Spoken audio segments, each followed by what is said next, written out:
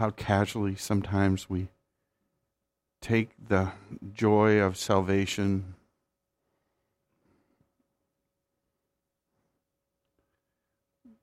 God the Father, thanks for loving us so much that the darling of heaven was crucified for us.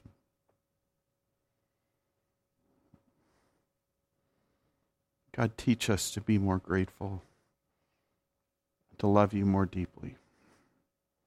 We pray this in your name. Amen. You may have a seat. I don't know how many of you have ever seen a documentary on the soldiers that have taken as their post or their duty to guard the tomb of the unknown soldier.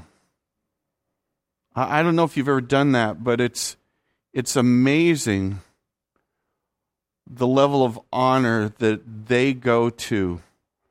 They learn how to put on their uniform using a ruler to make sure everything is exactly where it's supposed to be. They are trained to take a certain number of steps and turn and head the other direction. They're trained to have a certain facial expression. They're trained that no matter what the weather, nor what the time of day, that the routine and the ritual that they will follow to honor the unknown dead that have died for our country will be taken with the greatest level of respect and honor. It's an incredible privilege. And they take that privilege on to honor people in an unknown tomb that represent every war and conflict that we've ever had as a nation. Today is an interesting day because today we could think about what we're going to talk about just simply on, that's near the end of that. Can we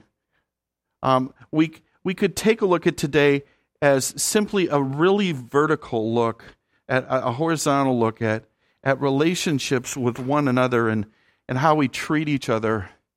But today is about talking about kind of wrapping up this whole idea of walking before the Lord and walking as His beloved children, as we take a look at two areas that every one of us either are in or have been in, and are in or are retired from, that are a big part of what life is for every single one of us.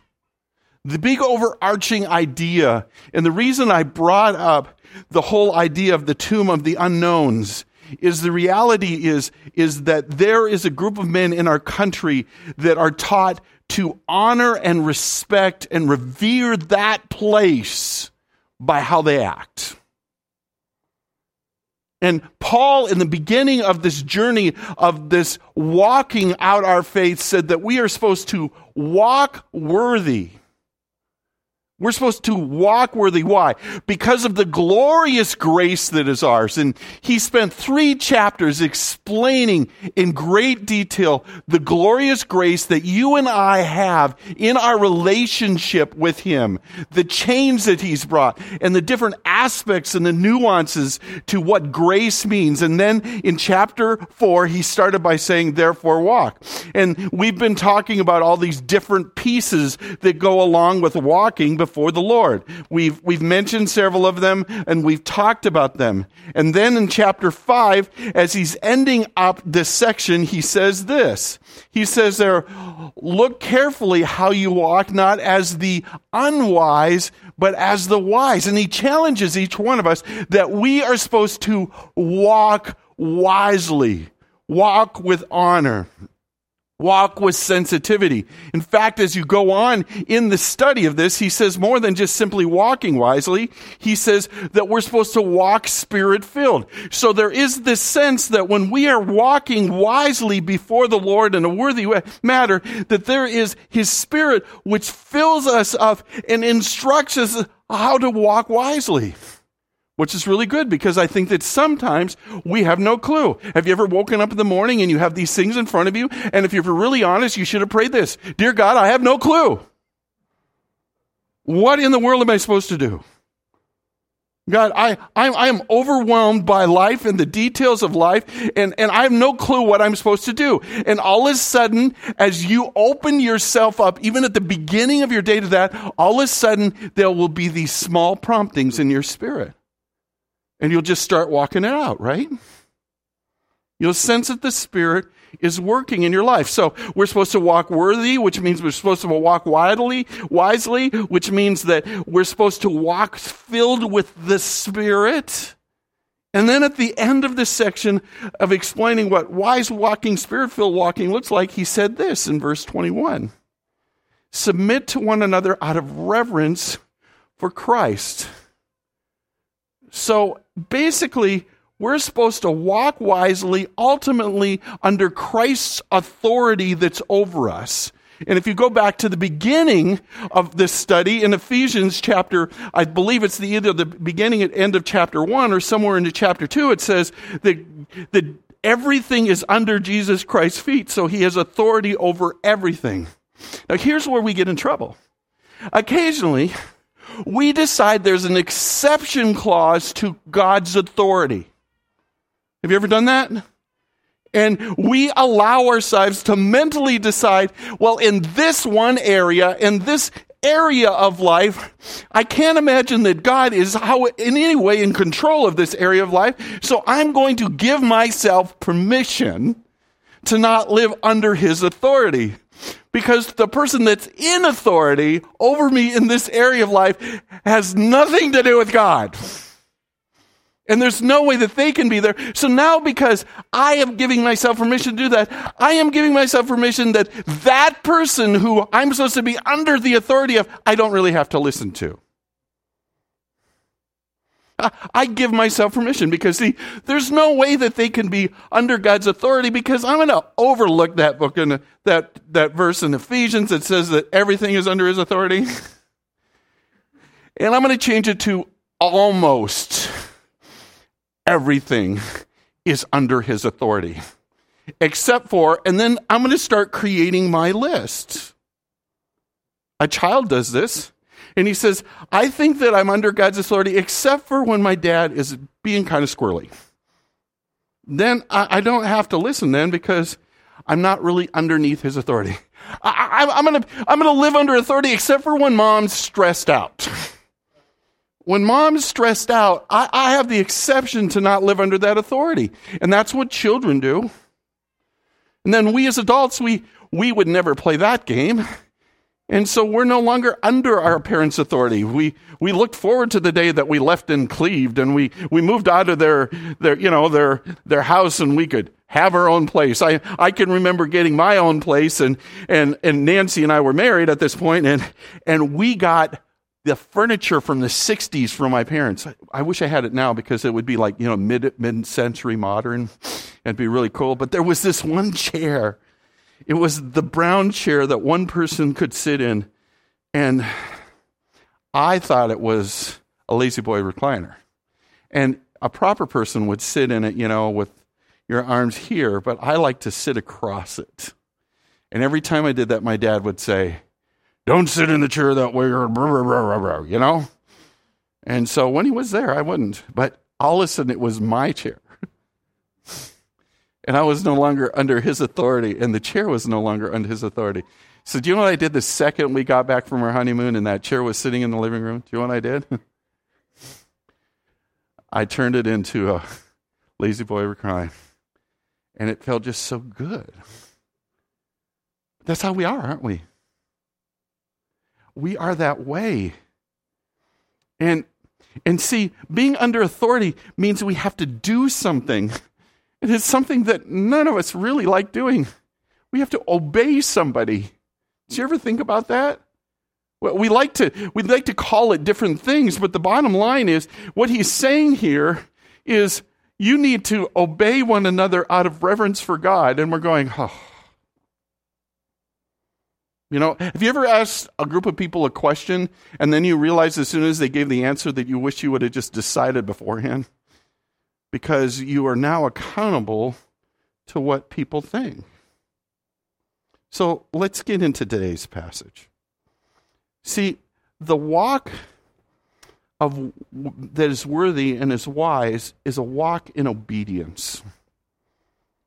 And as Paul is ending this whole teaching, he picks two areas. I've already mentioned them. He picks the family and he picks our employment. And he says that these are two areas that you're going to have to walk out your faith. Okay? These are two areas. In the family, you're going to have to walk out your faith as a family. Okay? And he's going to talk both to children and parents, and he's going to say, okay, this is how you act under authority, and this is how you act as authority.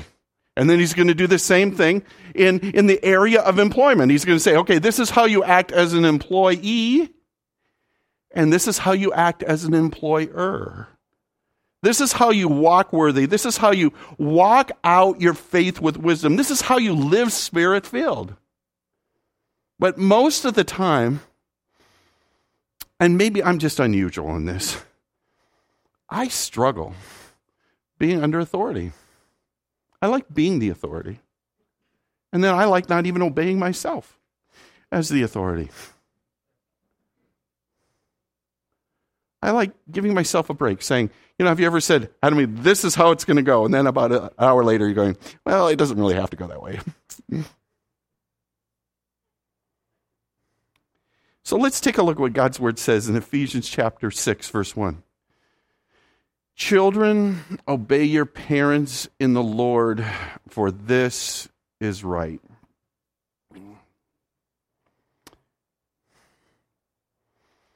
Kids know this verse. Do you know why? We quote it to them. We help them learn this verse.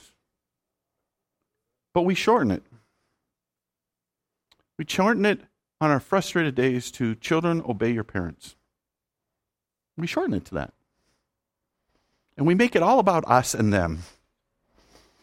But this verse talks more about the whole scope of what obedience is than a lot of verses. Because it says, children, obey your parents in the Lord. Okay? One of the hardest things for me to do when my mother remarried was come to grips with the fact that God, in his love for me, decided I needed a step-parent. And he knew exactly what he's doing, and he picked exactly the right person for who I was at that time. I had many discussions with him about the fact that I would like to trade him back for my real father. And I had many discussions about the fact that occasionally I thought that maybe he had made a mistake. But usually the way I did it, I didn't say that God had made a mistake because, see, we don't talk that way. That would be irreverent. I just thought Mom made a mistake. Now, as I've gotten older, I realized that the reason she married that man is she was afraid of me and she needed a man to take care of me. But take a look at what it really says. It says, children, obey your parents in the Lord. You see, everything horizontal has to be so strongly tied to what is vertical. I obey you not because you've always got it together, because you are a sinful, fallible person. I obey you because I believe that God, in his sovereignty, even in some of the crazy things that are your preferences, they're training ground that I need. Children, obey your parents in the Lord. It's really hard for you to do that sometimes because of those exception clauses. In those exception clauses, without realizing what we're saying is God, you made a mistake.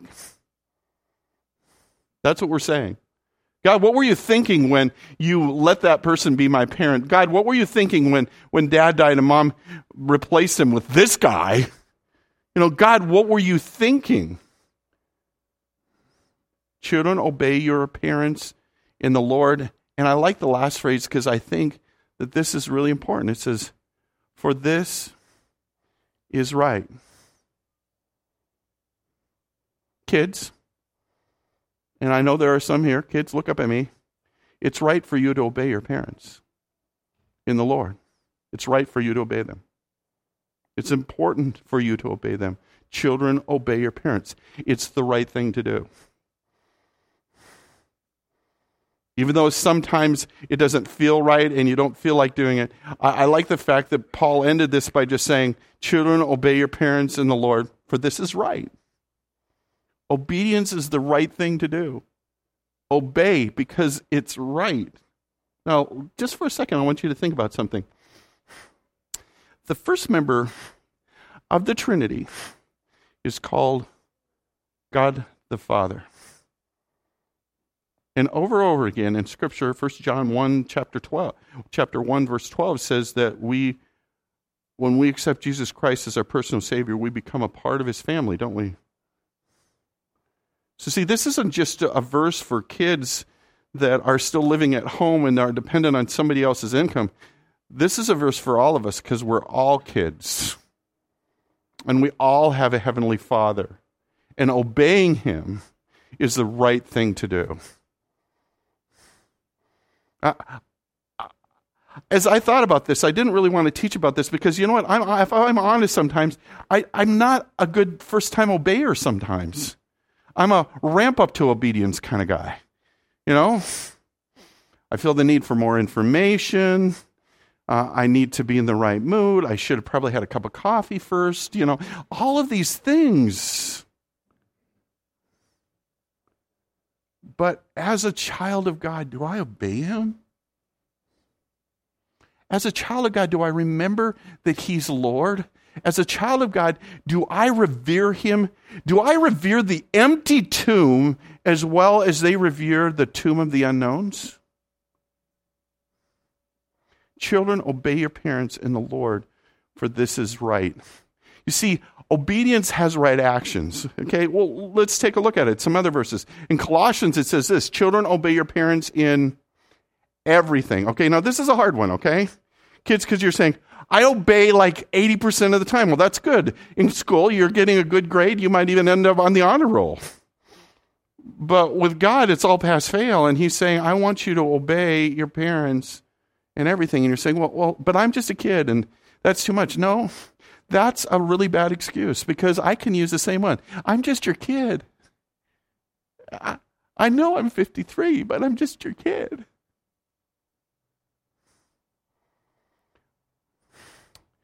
When we trust the people God puts in authority over us, we're really saying that we trust God. When we obey the person that's over us, we're really saying we obey God. And that's how it works. Because obedience is about right actions. Here's what it says a little bit more about that. Slaves, obey your earthly masters.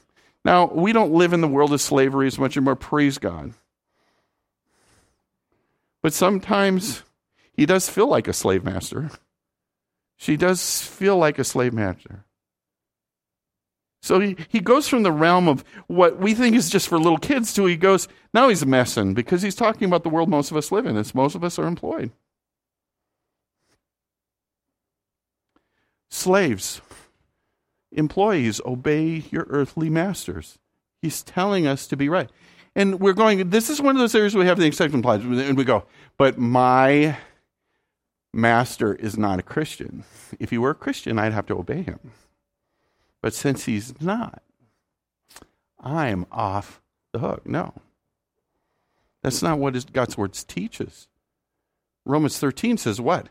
He has placed everybody in authority over us. And then what does it say again in the beginning of Ephesians? It says everything is under his feet. So everybody in authority is there because he's put them there. So without realizing it, what we're saying is we're going, God, you know, if this person went to church, I'd listen to him. But since they don't, I don't have to listen to them. And then we even expand that. We go, God, I watch the kind of Christian this person is. And if they were a better Christian, then I would do better at listening to them. But they're not a very good Christian. See, people need to earn my respect. That's what we say today, right? People need to earn my respect. And if you earn my respect, then I'll obey you. That is not biblical. That isn't biblical. My stepfather didn't have to earn my respect, so I would listen to him. Your employer does not have to earn your respect. You're just supposed to listen to him.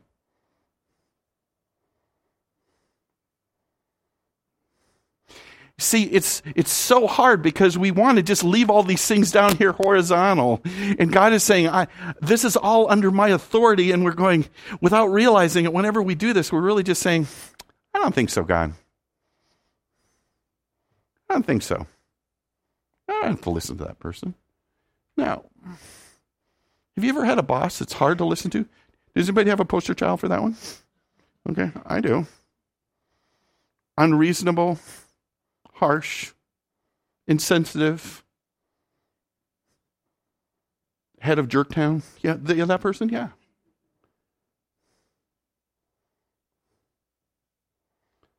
So there's right actions that go along with obedience, but then God goes one step further and he says this. In his word, he says, well, Ephesians 2:8 says, honor your father and mother. So not only are we supposed to have right actions, but we're supposed to have right attitudes. And this idea isn't new. This has been around since the beginning of the law.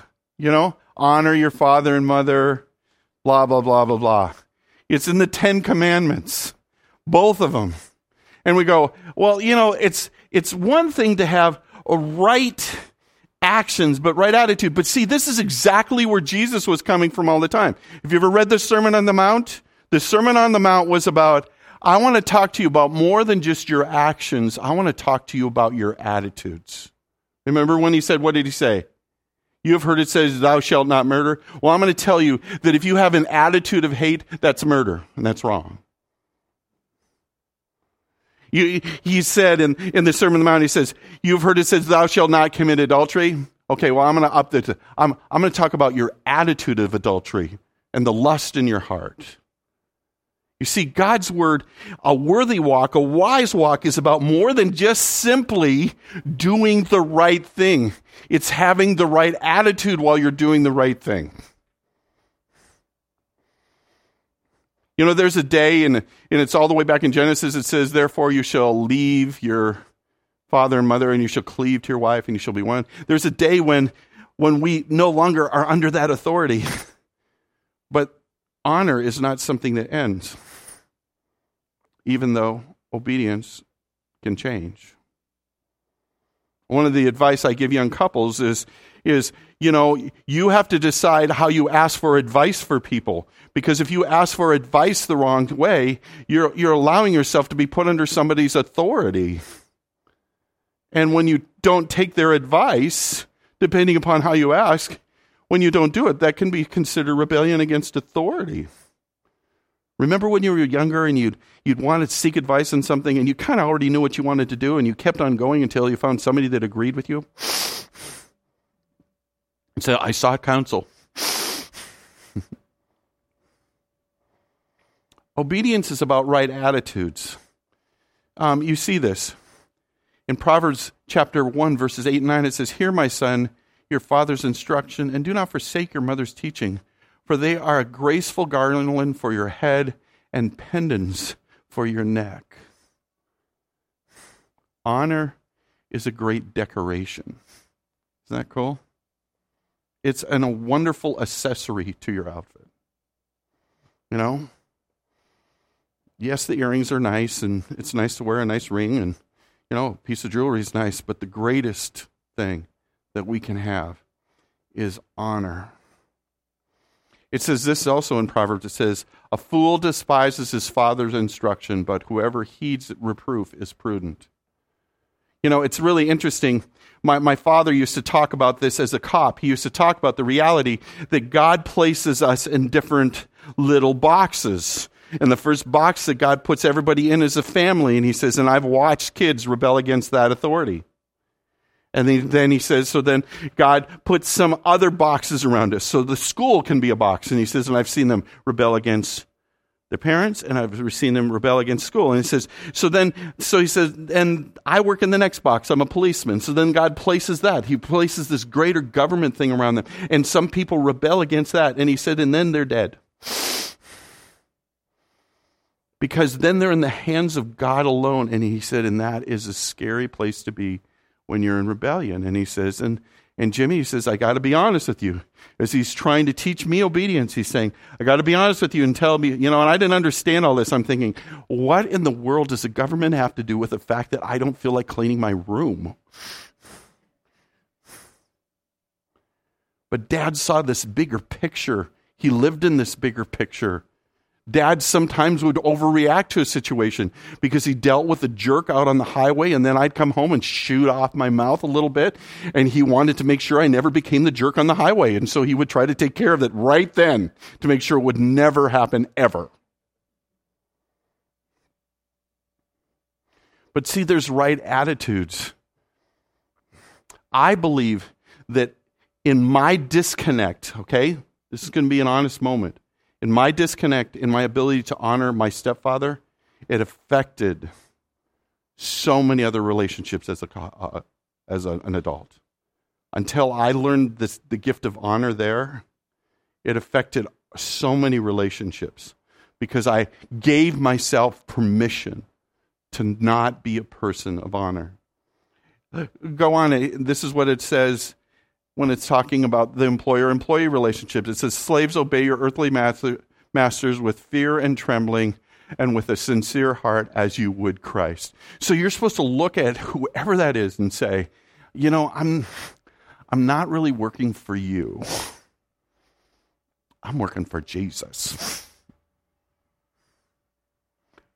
Yeah, you're being kind of a jerk today, and it's hard to honor you, but I love Jesus so much that I'm going to do my best in spite of you instead of because of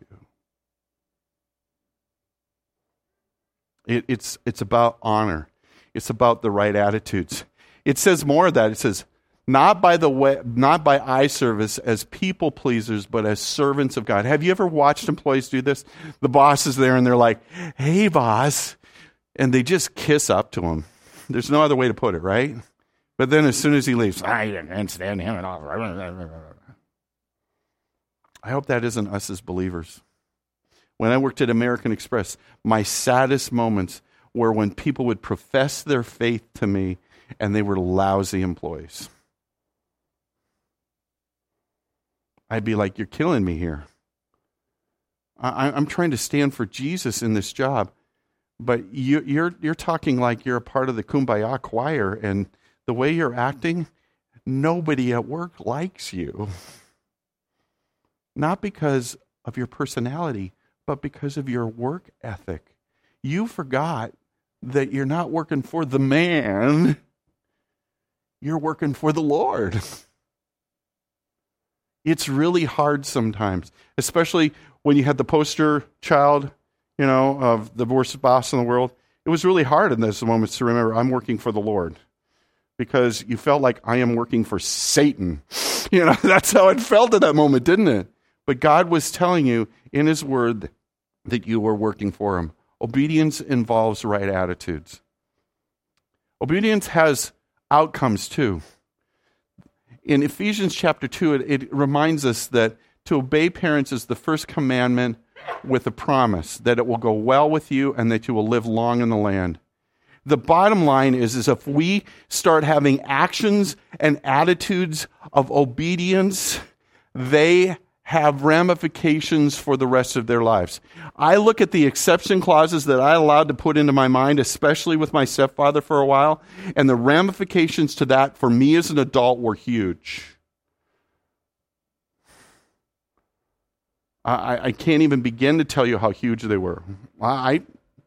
I was this close to being fired once because the boss reminded me too much of my father, and I gave myself permission not to honor him. So God is calling us to better outcomes. It says the same thing. It says, when it's speaking of the slave and the master, it says, knowing that whatever good anyone does, this will he receive back from the Lord, whether he is slave or free. And so, in other words, you got to remember, it's not about the paycheck, it's not about the man, it's always about the Lord. And there is this way that He will reward us even in the midst of some really, really hard things. But we have to remember that we're always under His authority, and everything is under His authority, and nothing happens without it. He's never surprised. When you're going to Him and saying, God, I can't believe how the boss is treating you, and you go, He's not going to go, I know. I never saw that coming. God is not going to do that. God is placing us in situations where he thinks we can be successful even though they're hard. God never puts us anywhere to fail. God always places us in every place he does so that we can succeed. Authority has guardrails, though. And this is the other part of it. Fathers, do not provoke your children to anger, but bring them up in the discipline and instruction of the Lord. So there is a sense that God's word says there shouldn't be a harshness to make people obey. There shouldn't be a harshness. Do not provoke your children to anger. Does that mean that a parent won't make their kid angry? I think you're not doing your job if they're not angry sometimes. You know, they're not going to, every day they don't wake up going, how can I obey you, O dear Father? What would thou have me do? They don't even speak in King James, for first of all. But second of all, it's not like that. But we need to be careful to not be harsh. And I think that one of the reasons that sometimes we're harsh is because we're impatient and we're tired and we're exhausted from living our own lives. And we give ourselves permission, but it's not right. There's always, the Spirit is always in your head saying, I know you need to say that, but I'm not sure you need to say it that way. Does that make sense? The other guardrail on the other side is to bring them up in the discipline and instruction of the Lord.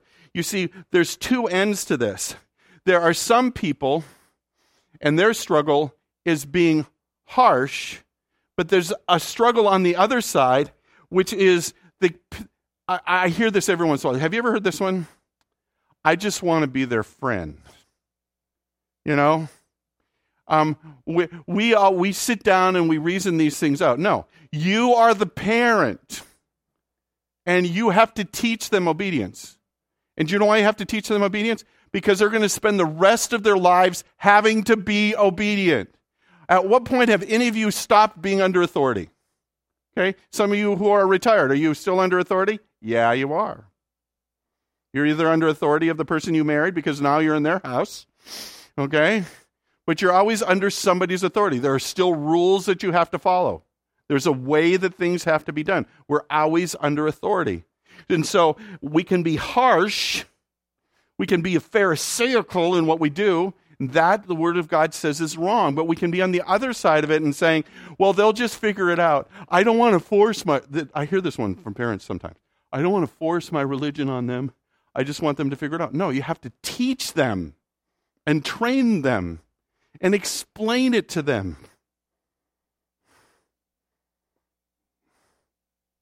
We're not supposed to be permissive to be a person of authority. You know, and some of that, you watch that. The funniest people, and I've even had this experience myself, the funniest people are people that are promoted from in a group to be in charge of the group. And they say, I'm going to be the coolest boss ever. You know, and these people are going to get along so well because we've been friends and we get along really well. It all of a sudden, you being in charge of other people, even if they were your dearest friends, all of a sudden they're like, come on, we're friends. Well, you still have to do it, you know? So there are these guardrails. There are the same guardrails for the employers. It says, do the same to them. Stop your threatening, knowing that he who is both their master and yours is in heaven, and there is no partiality with him. Don't be harsh. Don't show partiality. Don't be permissive. Be an authority instead of trying to be a friend. So here's some closing questions on this whole idea of learning to walk in obedience. The first one is, in your mind, when is obedience optional? In your mind, when do you allow it to be optional? You know?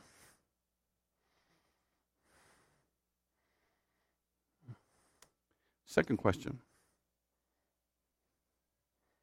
How did your parents shape your attitudes and actions of obedience? I think this is really interesting because, see, God creates this incubator called the family to train us so that we can live in this thing called the world. How did they do? I had to be honest and say that my parents did a good job at teaching me obedience, but they didn't do such a good job sometimes at teaching me about honor. They had some prejudices, and I can live them out pretty easily.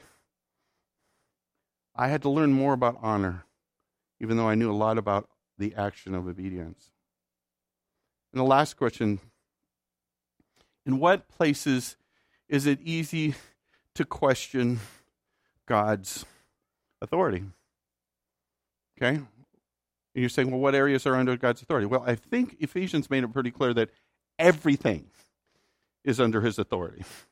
And every person in his authority is placed there by God. And we have to be careful because we give ourselves permission to stop the action and the attitude of obedience in areas of our lives. Every one of us needs to continue to grow in this idea called obedience. And see, the bottom line is without realizing it, whenever we decide not to obey, we're not just saying to that person, because of this, and we usually have a reason why we don't. Okay? It might be just because I'm lazy today. I don't know what your reason is. Okay? But ultimately, we're saying that to God. God, I just don't feel like it today. I know you made the heaven and the earth. I know that Jesus Christ died on the cross for me, blah, blah, blah, blah, blah. But I'm not going to do it. And so I think it's really important for us to realize that we're not going to experience the Spirit's feeling if we're the one that is constantly grieving the Spirit that is telling us what to do with the people that he's telling us to do it. And so this last part of the walk, this worthy walk, this wise walk, this Spirit-filled walk, is just simply learning to walk in obedience.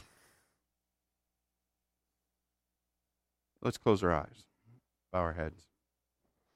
Dear God, I pray for the crowd today, and I pray for myself because there are certainly areas in each one of our lives where you speak truth, and we decide it's a suggestion instead of saying, yes, Lord.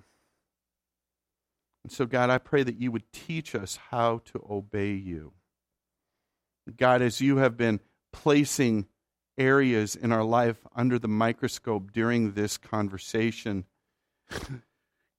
God, teach us to obey you in those things. God, I know that you desire so much for us, that there's a road that you have for us that even though it's narrow, it's wonderful. And I pray that instead of bucking the road, we'd learn to walk it with worthiness and wisdom and obedience. God, point out to us the patterns of disobedience and continue to change us into the likeness of your Son. God, I am thankful that you forgive our disobedience, that Jesus Christ died on the cross to forgive us of our disobedience, that we can be right before you even as we're trying to figure out how to obey you better. I'm glad it's not based on the conditions of what we do, but I know that a part of our life is truly based on the consequences that we create by our obedience or disobedience. And so, God, teach us to trust you and teach us to obey you. We pray this in your name. Amen. Would you stand with me as we close? Every one of you had the Spirit of God do something that I could not do. The reason I did not create laundry lists about what you should do to obey or disobey is because the Holy Spirit does a much better job. And so as you walk out of here today, I pray that you are walking wisely, and I hopefully that you're walking in a worthy manner. But more than that, I pray that today you will walk one further step in the obedience that God has called you to. God bless you as you leave. Have a great day.